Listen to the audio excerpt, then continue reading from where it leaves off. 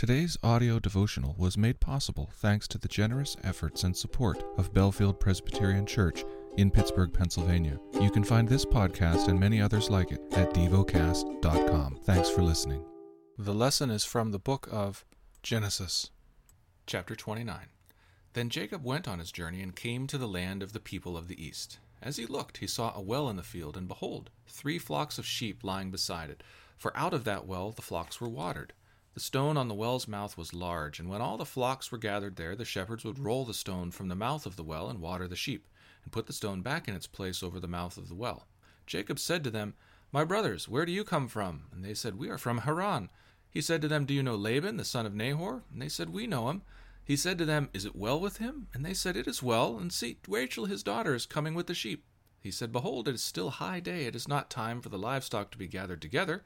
Water the sheep and go pasture them." But they said, "We cannot until all the flocks are gathered together and the stone is rolled from the mouth of the well, and only then do we water the sheep."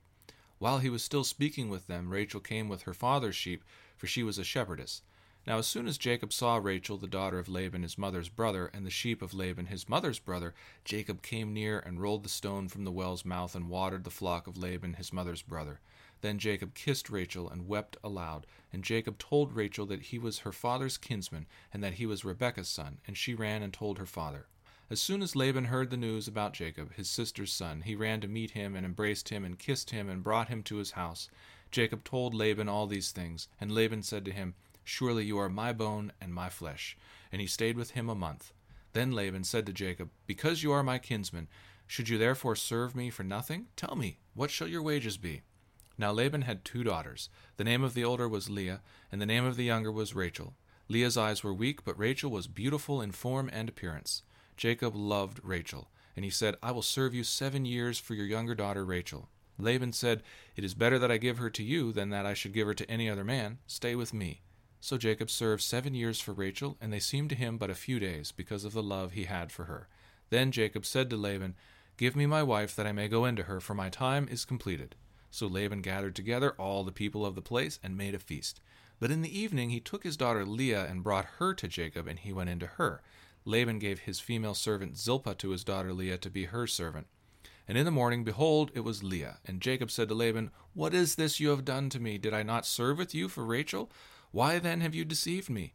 Laban said, "It is not so done in our country to give the younger before the firstborn. Complete the week of this one, and we will give you the other also in return for serving me another 7 years."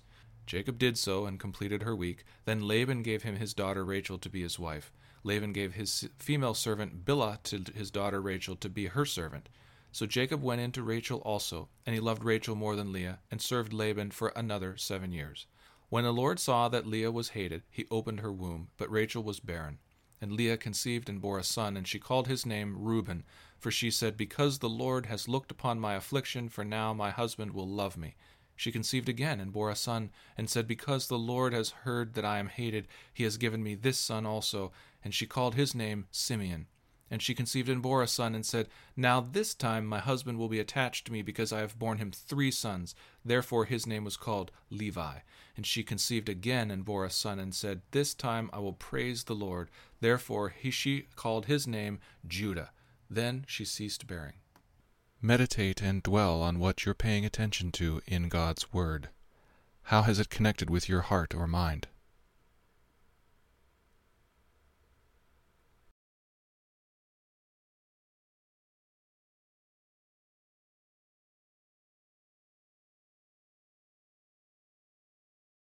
Pray to God freely about what has moved you today.